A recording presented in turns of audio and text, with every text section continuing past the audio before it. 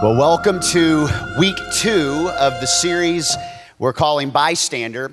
When you look at the first 4 books of the New Testament, Matthew, Mark, Luke, and John, they are camera angles, drone shots, if you will, into different perspectives of the life and ministry of Jesus. And what they're called the gospel because it's good news. And everybody knows we need some good news right now. And so what we have when we see Matthew, Mark, Luke, and John, we are going to take a little bit of a gallop leading up to Easter. We're going to take a gallop through the book of John. As a matter of fact, we are inviting everybody to download the Bible app on your Android or your iPhone and make sure you're following along with us on the 21 days in the Gospel of John. Right now, this Sunday, we are in chapter 8, and we're just reading one chapter a day until we'll get to Saturday before Easter. In a million years, I never would have thought about thinking about Easter the way we're thinking about Easter right now. Next week, we'll have some more information on what we're going to do and how we're going to do it. But I promise you, the resurrection of Christ is not diminished by our inability to meet together. He is still resurrected. He's still powerful. He's still going to do great things on Easter Sunday and every Sunday until we get things back to normal. But in the meantime, God is going to use this chaos as an opportunity for you to go deeper with Him. I'm telling you, this season of uprootedness is an opportunity for you to refocus and reassess and understand what God has for you in a little bit different way. Because when He can get us out of our normal routine, when He can get us away from the village, when He can get us away from the 9 to 5, just exactly like it normally is, it's amazing how we can hear from Him. And so we continue on in this series, Bystander, and we come to the very first miracle Jesus ever performed. He steps out, at least the first miracle we know about. He was born, and we read about his birth, and then we read about a moment in his 12 years of age, and then he's 30.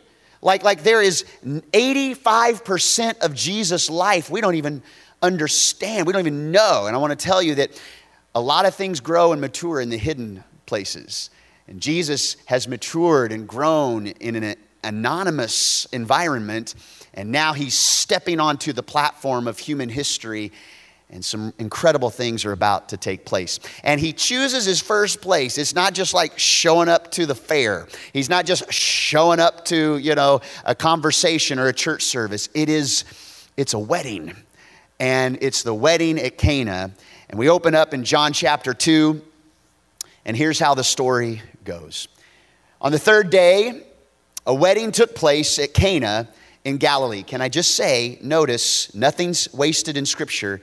There's something powerful about the 3rd day, this wedding taking place. Just kind of log that in your system. Was it taking place in the Cana in Galilee? And Jesus' mother was there, and Jesus and His disciples had also been invited to the wedding. Can I pause here and just say, blessed is the couple. Blessed is the couple that invites Jesus into their wedding, that invites Jesus into their marriage. When you try and do it, you going alone or 2 people, you can stand back to back and you can do pretty well, the book of Ecclesiastes says. But a 3-stranded cord, a 3-strand braid is not easily broken. In other words, when it's you and it's your spouse and it's Jesus, that there's strength that comes. I'm just saying to you, blessed is the couple that invites Jesus into their marriage. This last Friday, as a matter of fact, our campus pastor at Nacogdoches, Pastor Dan, had the privilege of marrying some of our friends, Josh and Devin, and got to marry them. It wasn't exactly the wedding they had anticipated with getting ready for it and then all of this. I mean, I think about all the plans of weddings and proms and graduations and things that have been pushed all paused and postponed. But you know what? They made the best of it. They put Jesus in the center, a really cool moment. I really love this. This is an ode to COVID right here. The whole idea of whatever that means for them. And as I saw this picture a few days ago, I also thought about my own bride, my own rib. And this is our wedding picture. As a matter of fact, we got married right where I'm standing almost 20 years ago, right here at the broadcast campus of Timber Creek Church. And I think of our, just a few months earlier, we had taken some engagement pictures right down the road in the middle of a field around a bunch of weeds. Isn't that great? But dang, that person looks good. Janet doesn't look half bad either. But can I just say something to you? Inviting Jesus into your wedding, I would just be cautious about inviting Jesus into your engagement photos. A friend of mine sent these to me. That's just weird, everybody. If you're going to take engagement photos, don't put Jesus. That's just interesting to me. I wonder what Jesus is telling them right here. I wonder what his marital advice is right here. He's like, when you guys go out and you're driving in the car, make sure you put a Bible in between you because it's hard to crawl over Matthew, Mark, Luke, and John. And I'm just giving you this warning. It is that, don't crawl over, because if you crawl over Matthew, Mark, Luke, and John, the next book is Acts. Anyway, okay, moving on. The third day, the wedding was at Cana, and Jesus was invited to the wedding. I digress. And here's where we pick up the rest of the story. When the wine was gone, which is a uh-oh moment, Jesus' mother, Mary, said to him, Jesus, they have no more wine. What a frustrating experience. I want to say to you, nothing is wasted in Scripture. Now, I know some of you are like, no more wine. Whew, no wine. You would fill in the blank like no wine equals no fun. That's not where this is going, okay? In fact, the wine was not there to represent an opportunity for debauchery. When you understand Jewish tradition and you understand the symbolism within even a Jewish wedding, the wine would represent something very powerful. As a matter of fact, wine would represent joy. And so when we see the symbolism behind this wedding that's happening on the third day after Jesus had shown up and was on the move, no wine really equals no joy. There's a symbolic reality happening here. And so let's talk about where we are as a nation and as families. When things begin to run out, it's very easy for our joy to get low. And the joy of the Lord is our strength. And so if our joy gets low, guess what happens? Our strength gets low. And if our spiritual strength that comes from Jesus gets low, temptations get higher. Frustrations mount. Feelings can go haywire. Feelings can short circuit. In fact, what can happen is we go to no wine and no joy. Many of us feel like we're running on empty. I wonder if that's how you feel. I've been feeling that in this tension. I've really had to strengthen myself in the Lord because this environment that we're living, it's new and it's a little hard, and I can find myself getting a little discouraged, and I have to strengthen myself up in the Lord. And if I don't have the joy, it's hard to really see that happen. And here's what happens when we run on empty. Maybe you felt this way. When we tend to run on empty, there's a few things that happen. Write these down. Number one, we focus on feelings instead of faith. Now, it's hard to find another environment that has raised expectations and feelings like a wedding. Okay, this is where you get bridezilla. Okay, this is where you get crazy, like it has to be perfect. And feelings rise, and make sure the cake is ready. Look, the day before Jan and I got married on this platform almost 20 years ago, I went over to the hotel. It's been torn down since then. They said that they had not saved any of our reservations, and we had about 15 rooms that people were coming.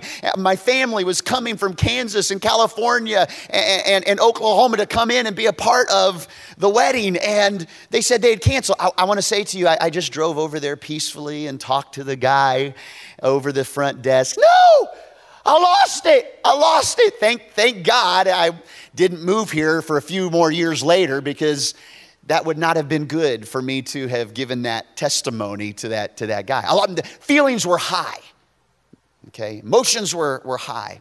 And when When our joy is low and our expectations are high, our feelings can go haywire.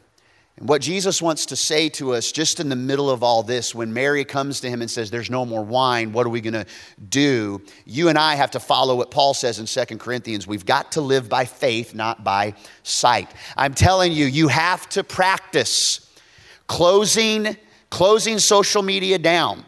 This last week, we presented you with an entire TC guide. Instead of a TV guide, it's a TC guide of what we're doing on social media and how to stay connected, because we're still going to have these weekend services. We're still going to connect over social media. We still want to engage you, and we want to pastor you right where you are. But in the middle of all that, we also want to be sensitive that you are shutting some stuff down and not looking at stuff all the time that can stir things up in you. And we got to live by faith, stuff we can't see. Jesus wants you to live way beyond eyesight, and he wants you to live with insight. Eyesight is what we can do. Insight is what he can do. When we're running on empty, our feelings can go haywire. Number two, we take matters into our own hands. When we're running on empty, we feel like, well, I got to just do this. I just got to make it happen. I'm not going to wait around.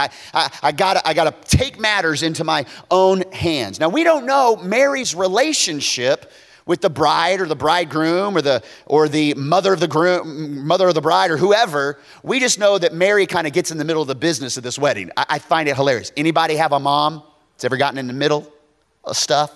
Or a mother-in-law? Wink, wink, nudge, nudge, say no more, say no more. That's never happened to me. Honestly, it hasn't. My mother-in-law is also watching this right now, and she goes to our church, so I got to say a lot of stuff. Okay, anyway. We take matters into our own hands. And Mary wants to see, when things are running on empty, she wants to see if it can be fixed. And when we're running on empty, we tend to go to our own strength and our own hands instead of the hands that hold the world. The hands that stretched out and took on the cross for you. When we're running on empty, we put it in our own hands. The prophet Isaiah says it like this. Here's what we tend to do. He's talking about the nation of Israel, but this is what we do too. He says, in repentance and rest is your salvation. What does he mean? When you turn around and you rely on God and you rest in him, that's how you find salvation. You turn to him and you rest in him.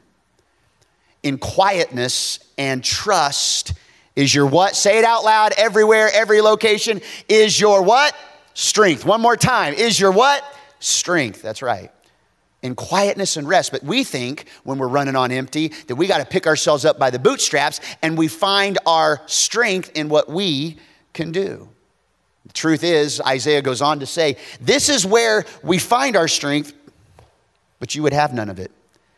And I want you to do a little self-examination right now and ask yourself, am I truly inviting Jesus to give me rest during this season? Am I allowing time in this craziness for quietness and bold trust in what he wants to do and how he wants to do it and how he's going to show up? This scripture, though, it goes even deeper. Like Israel is digging a hole, and you and I, we dig a hole for ourselves too. He says, no. You say, no. We got this. I got this. We're going to flee on horses. Okay, so therefore you're going to do what you're going to do. You're going to flee, the prophet says. I love this next one. You said, hey, we're not just going to flee on horses. We're going to ride off on swift horses. Like, we got even a better plan. It's not just ride off on horses. We're going to have like Black Beauty. We're going to have Secretariat with us, okay? We're going to have Seabiscuit. We're going to ride off. Therefore, your pursuers will be swift. In other words, you can have some big old plans to get away from whatever. That doesn't mean that the enemy isn't going to be swift too. You don't have all that it takes to deal with the realities of life. It's why we need to lean not on our own understanding, and in all our ways, yield to him. That's what's going to happen. You will flee away till you're left like a flagstaff on a mountaintop, like a banner on a hill. What's that saying? Can you get the image in your head of a skinny flagpole with a tattered flag, all up on the hill, all by itself, exposed to the elements? When you try to do things on your own, when you're running on empty, you're only going to leave yourself exposed. And the enemy's going to find that. And the enemy's going to want to attack you while you're exposed like that. But I love the good news that Isaiah leaves us with. He says, yet the Lord longs to be gracious to you. Even when you try to do things on your own strength, even when you try to fix it all, even when you try to say, I got this, the Lord still wants to be gracious to you. Isaiah says, therefore he will rise up, God will rise up to show you compassion.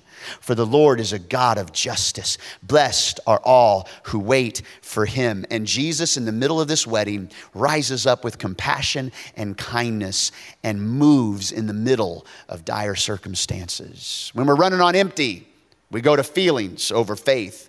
We tend to take matters in our own hand. Number 3, we exaggerate the negative. When there's no wine, that's all we can think about, isn't it? When money gets low, it's hard to think about anything else except the money. When there's an issue, when there's a stain on the carpet, you tend to not see the rest of the carpet that's not stained. You tend to see the stain on the carpet. We exaggerate the negative. And you know what? When we're going through hard times and negative times and crazy times, this is what the media loves to do. They love to focus all on the negative because if that can build up, you will get sucked in like a tractor beam right into it. And what can happen is, here's what we tend to do. We spend more time telling God about our problems than telling problems about our God. And all of a sudden, we are just talking about problems. And what we need to understand is our problems are not bigger than God is. And many times it looks like this. All we can focus on is God. All we can focus on are big problems, and God seems small. But as we begin to focus on God, problems become a little smaller. God becomes bigger. And what I thought was big problems, small God, big problems, small God, problems, God, smaller problems, bigger God, smaller problems, big God. I don't have to worry about the problems. I have the God of the universe. That's the kind of process. But when you're running on empty, it's hard. It's hard to have that perspective. But Jesus invades the space and doesn't want you running on empty. That's what I want to tell you today. You don't have to leave this moment that we're having together as a church. You don't have to leave this space right here empty. So we go back to the story. When the wine was gone, Jesus' mother said to him, son, they have no more wine. And the very next scripture is very interesting. We don't really understand what it means. But the next scripture says this, woman, Jesus says, woman, why do you involve me? Jesus replied, my hour has not yet come. Now, what's interesting about that statement is Jesus still shows up and does something. Like he still does a miracle, even though his hour had not yet come.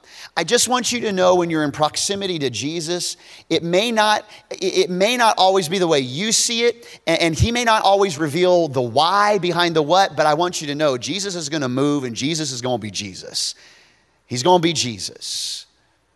And so his mother isn't like, you know what, you better do this because I'm your mom, I raised you. You better do this for all the trouble you gave me as the Son of God at 10 years old. When Floofy died and we buried him and you raised Floofy from the dead and scared us half to death in the middle of the night, Floofy barking in the kitchen. When you were walking on the water on the bathtub, you're going to do this miracle for me. No, that's not how it happened. His mom basically said, okay, she says to the servants, do whatever he tells you. So she submits to him, and then Jesus is now on the move, activating a miracle in the house. For the rest of the time we have together, I just want to talk to you about his part in this story and what we learn that is our part in the story. His part and our part. Since the beginning of creation, there has been a his part and an our part, a divine part and a human part. There is no miraculous virgin birth without a human womb. There is no parting of the Red Sea without a human holding out the staff. There is no miracle of the blind eyes open without dirt and divine spit, divine saliva mixing together and doing something powerful. There is no feeding of the 5,000 without regular food and the hands of the Creator God. There is a his part and an our part. And so, first thing we learn from this story, his part. When Jesus shows up, miracles can happen. When Jesus shows up in the room, miracles can take place. I'm inviting you to do your part in the story. Invite him and involve him. Invite him into that marriage. Invite him into that work. Invite him into that attitude. Invite him into that feeling of addiction that you're embarrassed about. And you're saying, when I get this taken care of, then I'll start serving the Lord. No. He wants you addiction and all. He wants you problems and all. He wants you issues and all. He wants you regrets and all. He's not waiting for you to get clean. He's the one that does the cleansing. Though your sin is like crimson, he'll make you white as snow. But you got to come with him with the junk in the trunk so he can cleanse you and do the miracle. Invite him and involve him. So the question I want you to ask yourself, the question I need to ask myself, is there any area in my life where I need to involve Jesus more? Is there an attitude is there a financial thing? Is there the marital? Is there the emotion? Invite him and involve him. How sad would it have been if the creator of the universe, Son of the living God, invited to a wedding and there's a problem and they don't even involve him. Involve him in your issues. Now here's what he does. As he gets involved, verse 6, nearby stood 6 stone water jars, the kind used by the Jews for ceremonial washing. Log that in, you'll get that in a minute. Each holding 20 to 30 gallons. So these aren't tiny little things, 20 to 30 gallons, 6 of them. That's, if you can do the math. By the way, don't ever do math in public. That's like a dangerous thing, but I'll do it for you anyway. That's 120 to 180 gallons. And when it's turned to wine, just to let you know what kind of big, crazy wedding party this is, 6 jars, 120 to 180 gallons is close to 950 bottles of wine. Crazy! Like this is, what? I think it was Pitbull that was getting married. It was a crazy situation. Anyway, all right, moving on. Here's his part. Here's his part. The vessel for the miracle is already in the house. He will use what's in your life. Do you know that he can use broken vessels in your past to do a miracle with? He can use the pain that you've gone through to become a platform for his miracle working power. The vessel for the miracle is in the house. Many times people seek after that next evangelist. They seek after that next remedy.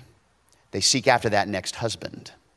And they think, this is what will fix my life. I want you to know, Jesus will use what's in your life right now to do a miracle.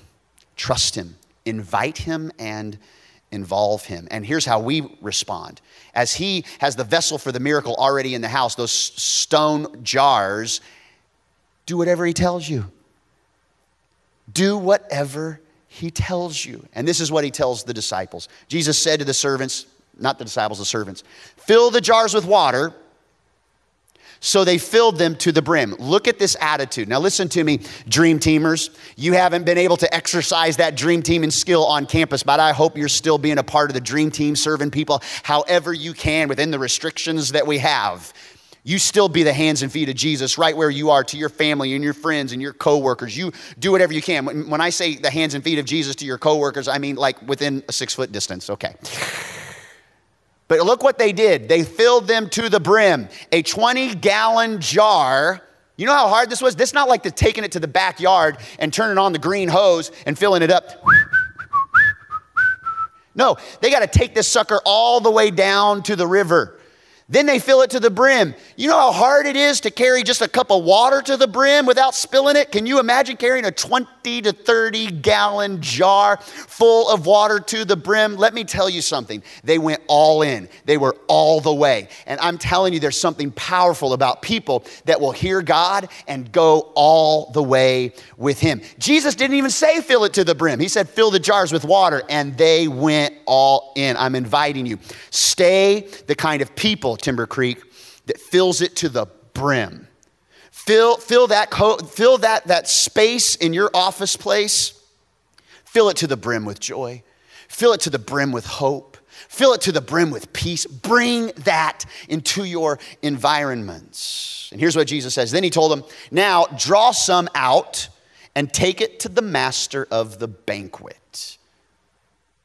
And sure enough, not only do they fill it to the brim, but they take the ladle and they fill it with water. It's now become wine, and they take it to the master of the banquet. What would have happened if they said, well, Jesus, you got 2 feet and a heartbeat. Why don't you do it? Can I tell you that that's not what we would ever want to say to Jesus, but it's how we act with Jesus? In fact, write it down. We are educated beyond our obedience. Many people don't need to hear another sermon. Many people need to do a sermon. Just one. Just one. Do the sermon. Don't just hear another one. Jesus, in his most famous sermon, it's the Sermon on the Mount, he ends it by saying, hey, if you hear all this and you don't do anything with it, you don't obey it, you're like someone who builds a house on sand. Okay, you got a shaky foundation. Don't be educated beyond your obedience. We don't need another Sunday school class. In fact, you don't necessarily need another content day on social media, but what you do need to do is be obedient to what you hear him say to you. And so they did. They were obedient. And the master of the banquet, who took the ladle, like, what are you guys doing with these ceremonial washing pots? He drinks it. He tasted the water that had been turned into wine. He did not realize where it had come from, though the servants who had drawn the water knew. Let me show you another insight as we wrap up today. The servants knew what the master of ceremony didn't know. Let me tell you something, Dream Teamers, and those that serve your community. When you will serve people in the middle of this crisis, you have a proximity to Jesus when you serve that makes you privy to his voice in a different way than even the master of ceremonies. Let me say it again. When you serve, there's an intimacy and a knowledge and a wisdom and a know-how that is reserved for those that get close to Jesus through serving. Do not let up on serving people during this season. And so the master of ceremonies, he doesn't even know where the wines come from. So he says, hey, he called the bridegroom aside and said, everyone brings out the choice wine first. Are you kidding me right now? And then the cheaper wine after the guests have had too much to drink. But you have saved the best till now. Like Jesus doesn't make any kind of, just paper bottle wine. Like, it's vintage, baby. It is Merlot. It is the Cristal of whatever. I don't drink, so I don't even know what Cristal, but anyway, he makes it like high class, the best. Normal people do the choice wine first. Here's his part and our part. Jesus provides the best. Following him and the life you can find in him is the best life. And maybe you don't feel that and you don't understand that. Let me tell you what happens with sin. Sin is like the best wine first, because even if sin can feel good, sin can seem good.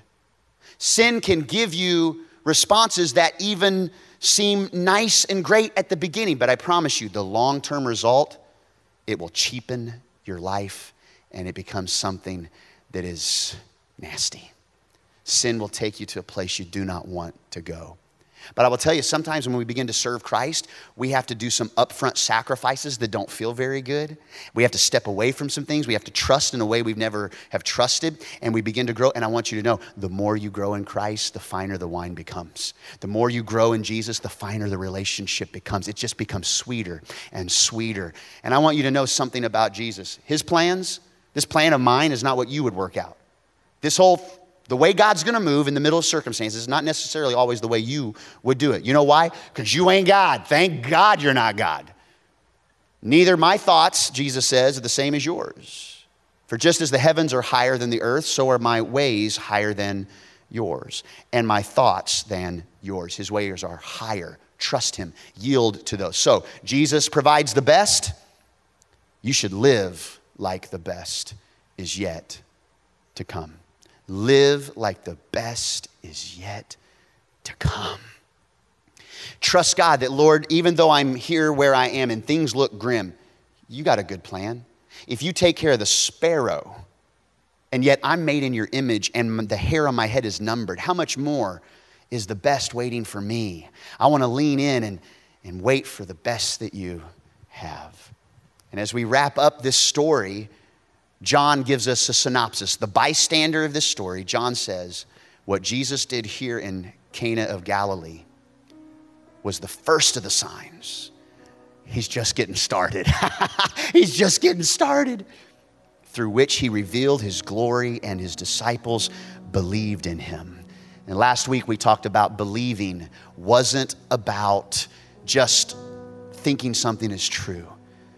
But when John says believing, it's clinging to, relying on. Let me give you the final thought for today. And it's the behind the scenes reality of what Jesus is doing here. He is the bridegroom, everybody, and the church is considered the bride. It's very fitting that his first miracle would be this symbolism between the bridegroom and the bride. But I want you to know that it's not about the wine. This story isn't about the wine. And stories in the future isn't going to be about blind eyes, and the stories in the future isn't going to be about the bread. It's going to be about Jesus. It's not about the wine, it's about the washing. It's not about the contents. It was about these washing pots, actually. Because the Jewish people, for so long, they had to do an external exercise in order to get close to God. Before they came close to God, they would have to wash themselves externally with the water out of these washing pots. They weren't just pots and pans, they were ceremonial washing jars. And by washing themselves, what they could do, they then gained access to get close to God. And so do you see what Jesus does here? He takes the mechanism that is designed to get them close to God from the outside in. And Jesus transforms the contents. And as they drink the wine, here's what Jesus is showing us. I'm coming for a bride that is not going to be washed from the outside in, but I will provide through my miracle that I bring through salvation on the cross. I'm going to cleanse you from the inside out. That's his part. You can't cleanse yourself. You can't quote enough scriptures. You can't attend enough services in the flesh or online. You can't sing loud enough to cleanse yourself.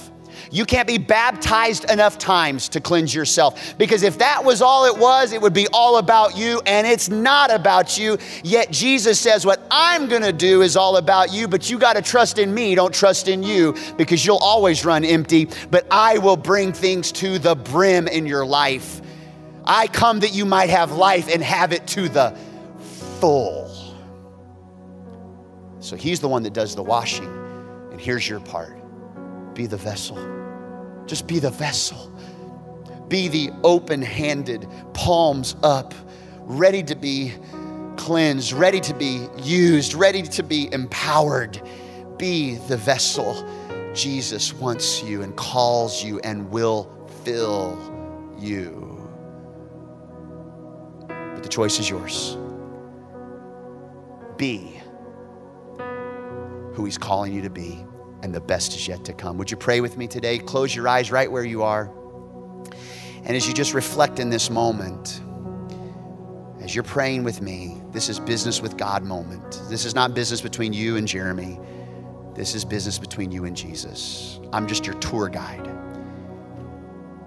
If today you need to say, Jesus, cleanse me from the inside out, I want you to know he will do that. But you invite him into your circumstance. Invite him into the situation. Jesus, be the Lord. Jesus, cleanse me. Jesus, heal me. Jesus, give me a fresh start. You say that in your own words. Jesus, I can't fix my sin. I can't fix myself. But you're the one that washes my sin away. Would you cleanse me from the inside out? And for those of you that are running on empty, your joy is low, let me pray for you. Jesus, thank you. The joy of you is our strength. And I pray that they would choose joy. They would choose to be joyful in the middle of tough, dire circumstances. They would choose to see what you're going to do and know the best is yet to come. And you would strengthen their joy In the mighty name of Jesus, we ask it. The strong Son of God, the Son of God that invades our activities, invades our space, invades our marriages and our relationships, and brings out the best. We lean into you. In Jesus' mighty name we pray. And everybody said amen.